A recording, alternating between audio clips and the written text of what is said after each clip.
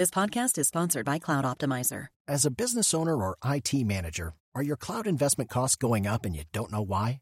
It's time for Cloud Optimizer. As you migrate your business to the cloud, what you're spending and why you're spending it can get a little hazy. But Cloud Optimizer clears up the mystery and puts the cloud to work for you. Cloud Optimizer starts by analyzing usage patterns, right-sizing resources, leveraging discounts you may not be aware of, implementing automation, and much more. And by reducing unnecessary expenses and maximizing performance, Cloud Optimizer guarantees you a savings of 5 times what you spend for their service. As you utilize cloud-based services more and more, you don't have to lose sight or control of your spend. You can stay agile, streamline your costs, and optimize your performance, plus save significant money with Cloud Optimizer. Make the cloud work for you with Cloud Optimizer. Get a free assessment and find out how much you can save by going to cloudoptimizer.com. Go to cloudoptimizer.com for your free assessment. That's cloudoptimizer.com. Once, it was approved by Mom, there was no other worries. Brother, sister, uncles, aunties, none of them didn't matter if they accepted me or not, long as Mom did.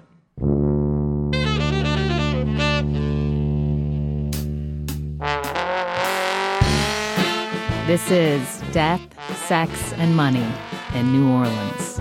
The show from WNYC about the things we think about a lot and need to talk about more.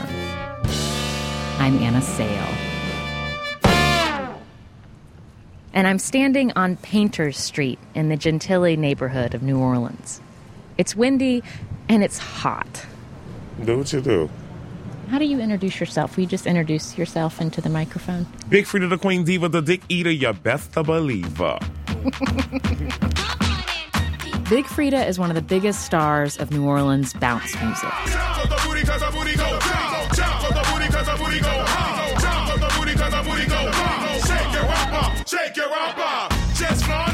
Bounce started in the late 80s and early 90s. It's a New Orleans brand of thumping, bass-heavy hip-hop that you move your hips to.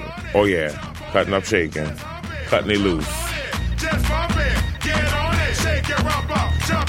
In the late 90s, Big Freedia was among a new crop of queer performers who started dominating the local bounce scene.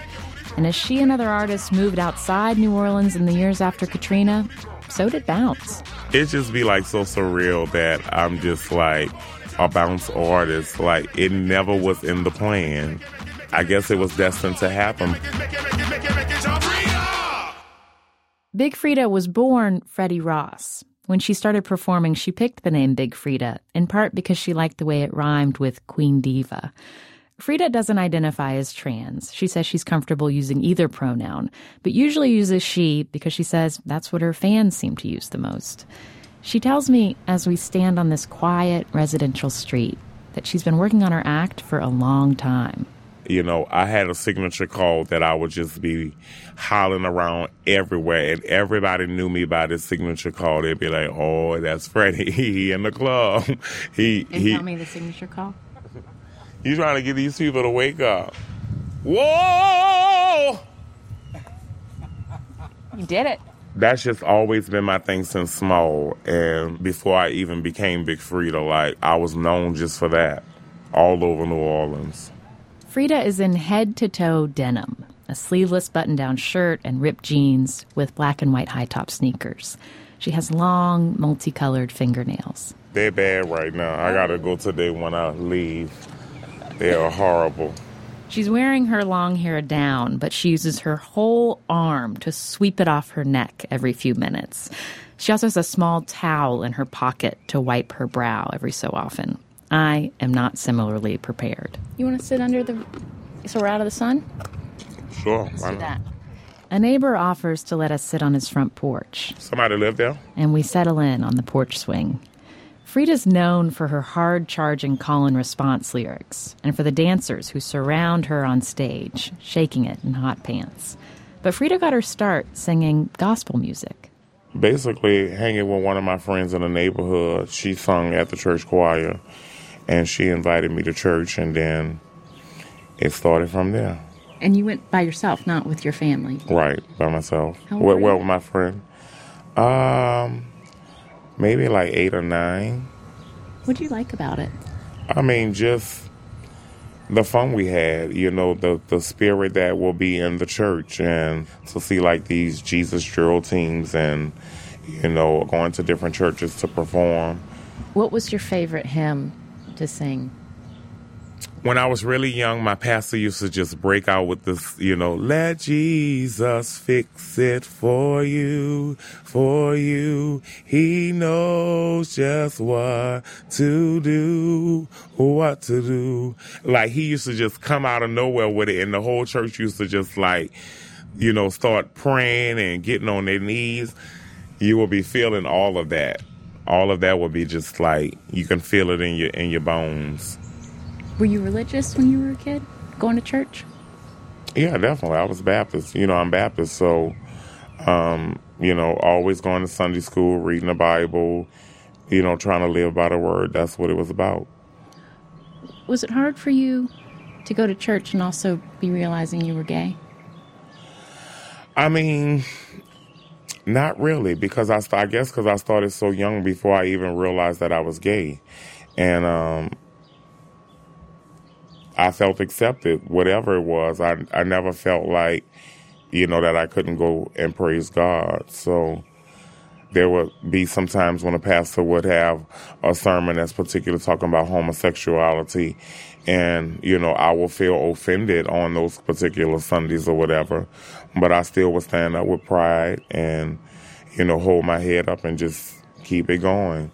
And people would always come talk to me, especially after that sermon. Like, really? Yeah, they would. What did they say? I mean, just like, don't worry about pastor. Like, not in particular saying, oh, we know you're gay, but they would just be like, don't worry about pastor's sermon today. He got to preach about everything. And I'm like, I'm fine, And it was not just me, it was the organist too, So when I got older, I would be able to communicate with the organist, and we'll be able to talk about it. And we're just like, it wouldn't even bother us after, we had been there so long. It was like pastor got a hit on everything, When did you come out? About 13. 13 years old? Mm-hmm. How'd you do that? I told my mom at my birthday party that I had all my friends at. And I pulled her over and I sat on my lap, and I was like... You sat on her lap or she sat on She sat on my lap. I was too big to sit on her lap, child. I would have probably broke my mama. She was only like 120 pounds. And I was probably like 250. And so, see? Girl, I'm about to get up from here. Let's move. I don't want... You heard that thing? I don't want these people bench to come down, girl. The porch swing, we just heard a little crack. So why don't we sit on the steps here? Girl, I said 250, and baby, the thing looked like it was about to come off the hinges. That is too funny. Yeah, but she stood on my lap, and I was just like, Mom, I need to tell you something. And she like, what, boy? And, I was like, I'm gay. And she was like, I already know. It's like... That's what she said? Yeah, that's exactly what she said. Like, moms know their kids more than anything. If you pay attention to your kids and if you're the right type of parent, you watch your kid from small. But, like, once I got older and I used to talk to, like, my cousins and my aunt, they was like, yeah, we used to have family meetings about you, and, we didn't know how to accept it, and we saw it, and it was like, even when she knew, it was still something hard for any parent to accept, and it had to grow with her, and in time it grew, and it grew really strong, and the love that we had was just unconditional. Like, she was my backbone, and she protected me everywhere. Like, she wouldn't let nobody mess with me. And when did you come out at school, like with your peers? Oh, child, once I told my mama, I just started queening out right then and there. Like, I just started turning into a little queen every step of the way. Hey, what did that look like? Just like, I guess starting to flirt with boys and, twisting and snapping and arguing and fighting. And it was the whole 9 yards of growing up, especially in New Orleans, in a black public school, and just was like, had to, do what every other gay kid had to do, fight for their life and fight to be strong and stand up and, let people know that you were not no joke and who you were. You had other friends who were gay. Oh, yeah, who most didn't definitely. Feel as comfortable. Oh, no. I mean, was scared to come out, used to be hiding, not wanting people to know. Like, if we went out, they would, like, bring a bag of changing clothes and, like, change in the car, like, to get more, like, gay or whatever. And it was just like, I was so able to be out and free. And were your boyfriends able to be that way? Oh, no, they was always undercover. I mean, all the boys was undercover, like most of them still are now. They just, down low boy, don't want nobody in their business, but they like men. Simple. Was it hard to have to be secretive with your first boyfriends? No, being that, I realized that the way we grew up is that we were attracted to the boys that we grew up with. So, everything had to be a secret, you know what I'm saying? Like, and it kind of makes it spontaneous, when you're young, that you're kind of sneaking around. But, at a point you get tired of that. You definitely want to be known. You want to be on forefront. And it's just like, okay, now we've been messing around too long. I still got to be a secret. Because when you first start, it's okay. But when your love grows for somebody and y'all get closer, you want to be, feel more appreciated and you want to feel loved. And, I just tried to move on from those particular boys and try to look in a different space that I never looked in before. And just so happened, a boy came along who swept me off my feet and wasn't afraid to be out and in the open, which is Devin, my current boyfriend. And I guess if Devin wouldn't have came along, I'll still be sneaking around with some dude. And you met Devin when you were away from New Orleans after Katrina? Yes, right after Katrina. Right before Katrina, Freedia had just moved into a new apartment and was hosting her family, who decided to stay and ride out the storm. Just had set the house all up, laid all the furniture out, decorated it, and then here, we go to the store, maybe like a week before Katrina hit. I'm like, I got to fill the house up, make groceries, all the cabinets, so we went did that. Next thing I know, Katrina hit a week later.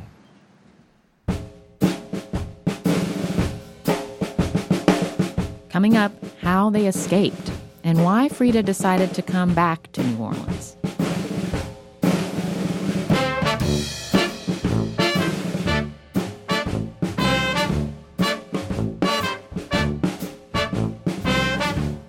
Freedia was born in 1978 at Charity Hospital in New Orleans. It's an enormous Art Deco-style building near the Superdome that was known as a place where anyone, insured or not, could go to receive care. It's a pretty solid WPA-era building that has a lot of memories for a lot of people in New Orleans, people that were born there, people that worked there. Kirsta Kurtz-Burke was one of the people that worked at Charity, or Big Charity, as it was known to locals.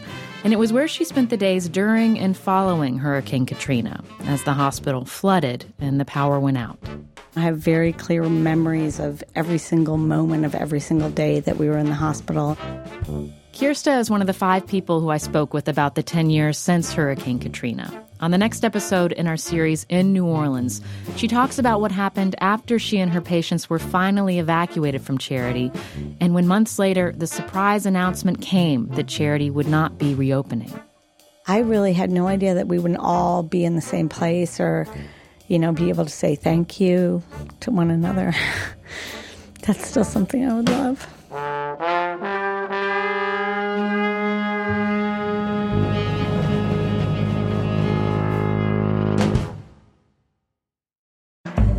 This episode is brought to you by Fail Better, David Duchovny's new podcast with Limonada Media. On Fail Better, David, who has experienced both low and high-profile failures throughout his life, explores the vast world of failure, how it holds us back, propels us forward, and ultimately shapes our lives. Each week, he will chat with guests like Ben Stiller, Bette Midler, and more about how our perceived failures have actually been our biggest catalysts for growth, revelation, and even healing. Through these conversations, he hopes listeners can learn how to embrace the opportunity of failure and fail better together. Fail Better is out now wherever you get your podcasts. I'm Shankar Vedantam, here to tell you about a great mystery. That mystery is you. As the host of a podcast called Hidden Brain, I explore big questions about what it means to be human. Questions like, where do our emotions come from? Why do so many of us feel overwhelmed by modern life? How can we better understand the people around us? Discover your hidden brain. Find us wherever you get your podcasts. We have had a lot of exciting new things to share with you about the show recently, but this might be some of our biggest news yet. Death, Sex, and Money is officially going to be live in New York City at the Tribeca Festival on June 11th. And I want to personally invite you to the live taping we'll be doing with the legendary journalist Kara Swisher. If you know Kara's work, you know her ability to get people to tell her things is unmatched. And she does it in her signature hard-charging way.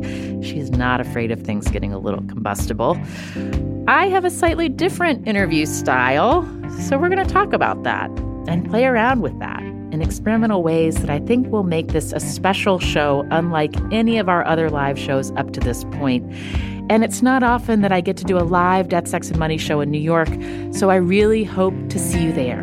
Whether you're in the city, on the East Coast, or just been looking for a reason to visit New York City, come on June 11th for this show. You can get tickets now at tribecafilm.com/deathsexmoney. We are so excited to see you there. This is Death, Sex, and Money from WNYC. I'm Anna Sale. Big Freedia is physically imposing at 6'3". Since she was a kid, she hasn't been afraid of taking up space. I was big and proud. My mom made me always stand proud. But the threat of violence was there.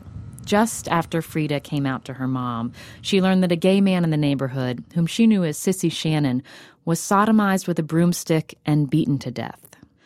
And in 2004, when Freedia was dropping a friend off in her car, a man approached the driver's side and fired his gun. What the motive was, I don't know to this day still, because I just got the hell away from there. Freedia was shot twice. One of the bullets is still in her forearm. Piece of metal in my damn arm. It shook Freedia.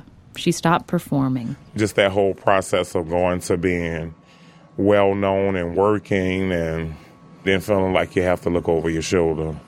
She felt panicked when she tried to leave the house. It lasted about 6 months. Until my mama pushed me back out, and she was like, oh no, this is not going to work. How are you going to survive? Then, of course, I had to, in order to feel safe, I had to go get a gun and start carrying a gun to make myself feel more protected, and it's just been that way ever since. You still carry? Every day. Is it on you right now? Mm-hmm. It's not on me physically while we standing right here because I'm not worrying about while I'm doing the interview, but it's definitely in my car. And so we just kind of describe where we're standing right here? Well, this is my old house that when Katrina hit, this is the house that I was living in and got totally underwater. I remember it like it was yesterday. It was just so funny that day because a lot of times we took the storm for granted and we just would like play outside, you know, oh, the storm is going to pass and so forth and so forth. But this particular day, the storm didn't pass. The storm actually hit. And once the storm hit, everything still was fine. But like hours later, you saw the water started coming and the water started rising. And it was just unbelievable just to see how fast the city had filled up with water. And just like to see all three of the cars get, you know, underwater.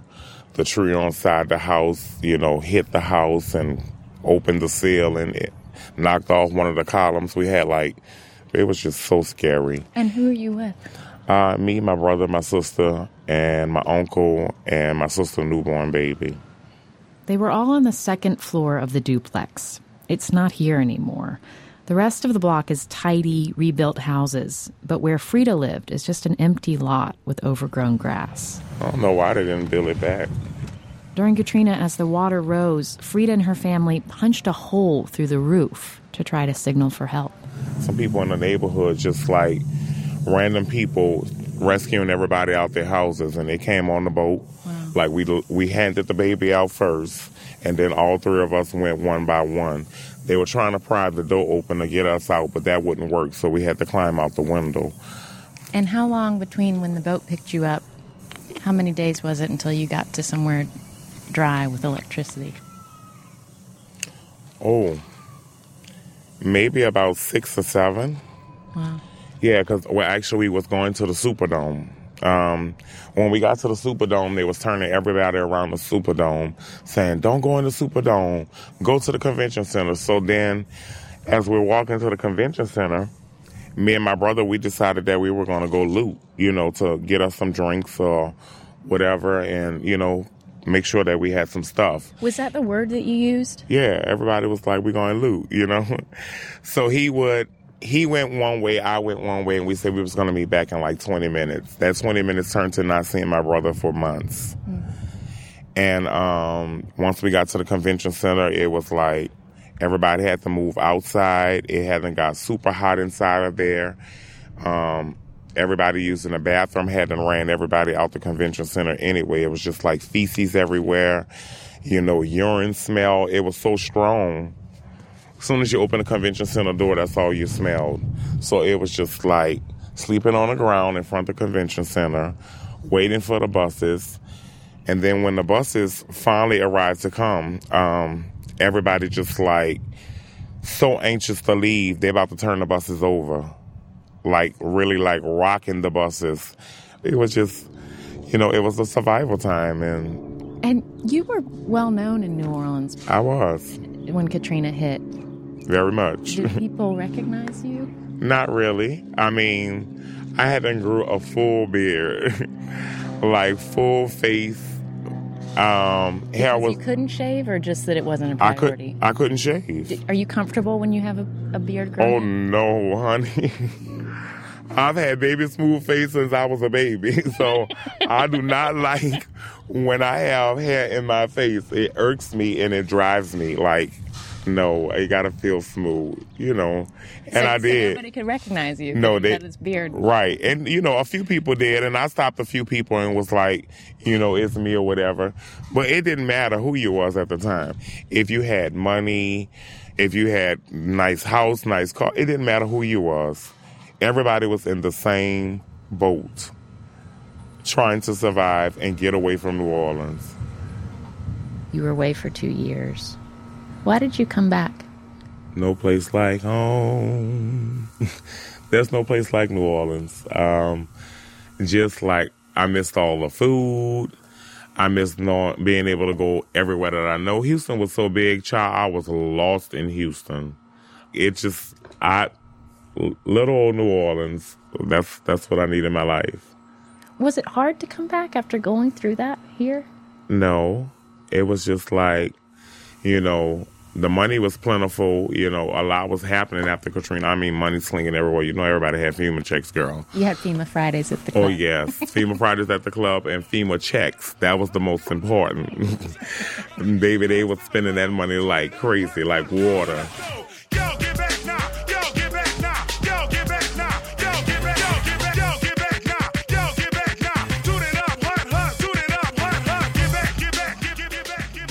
How do you think about Big Freedia and what Big Freedia sort of represents in terms of sexuality and what it is to be a man in New Orleans? Well, I just feel like, I'm me. I'm so different than most people think that I am. They see one thing, but they just really don't know the real me. Like, when I'm at home, I'm just chilling and I'm relaxing. It's like I'm very laid back. I'm not as flamboyant as people think, like I like to be just low key. I've always been that way, but always confident. And when it's time for me to stand and step up and be out loud, I know how to do that, The signature call comes. Right. Yeah. The signature call comes very loud and proud.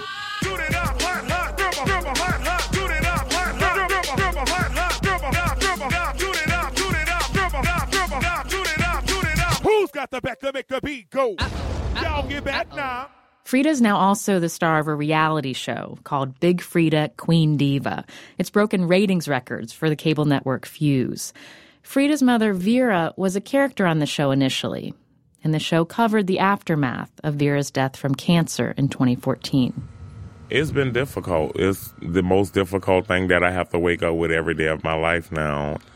So I've always, keep my family around, always talking to my brother and sister to try to keep us all connected even more closer now that we've lost Mom. And, just to keep myself sane, I just, do therapeutic stuff, cook and, which is a relaxation part for me, making really good food. And I just do what I can do. I pray constantly, and that's what's been carrying me, my prayers and all the people that's praying for me. And I'm just happy my mom is not suffering anymore. She was suffering so bad in these last days. And I had to release her to God. After we talked, Freedia was heading over to her mother's old house. She and her sister were working to make it more comfortable for their Uncle Percy, their mom's brother, who was with them during the storm. His leg was just recently amputated, so I'm back into taking care of mode, just like I was with my mom. So I'm back into a space where, it went from my mom to my uncle now, and it is what it is, but God has the last and final say-so. You take care of a lot of people in your life. I do, and that's why I'm blessed.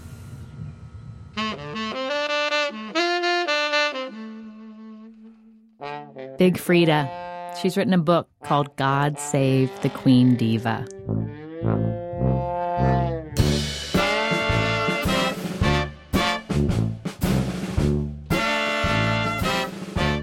Death, Sex, and Money is a production of WNYC. The team includes Katie Bishop, Emily Botine, James Ramsey, Rachel Aronoff, and Benjamin Franklin. Special thanks to Anna Hyatt, Zoe Azule, Stephanie Billman, David Herman, Rick Kwan, Andrew Dunn, and Joe Plord for their work on our series in New Orleans, and to Lane Kaplan-Levinson for reporting help in the city. All the episodes in our series are at deathsexmoney.org/in New Orleans, along with beautiful pictures of everyone featured in the series by photographer Rush Jago. The Reverend John DeLore and Steve Lewis wrote our theme music. This is the Outerborough Brass Band performing it, thanks to band members Jeff Pierce, Scott Bourgeois, Rick Faulkner, Joe Scatazza, and Jason Isaac. I'm on Twitter at Anna Sale. The show is at Death, Sex, Money. If you like the show, subscribe to us on iTunes. Leave us a review. It helps other people find us on the iTunes charts. Big Freedia is also a world record holder. She convened a gathering of the most simultaneous twerkers to set a Guinness World Record 2 years ago. But I asked her if sometimes when she's looking out at the crowd and seeing beginning twerkers, if it's not a little embarrassing. Sometimes I see them, and I just fall out because it just be so funny that they don't have it, and they just trying so hard. But just the enthusiasm of them trying so hard, it You're has laughing and right. saying, "Get it, girl." Yeah, you tried, but girl, it's just not working for you. And that's what it's about, though, inspiring people to want to live out on the limb and do something different and be, go outside the box of what they normally do. You know what I'm saying? That's what it's about. I'm Anna Sale, and this is Death, Sex, and Money from WNYC.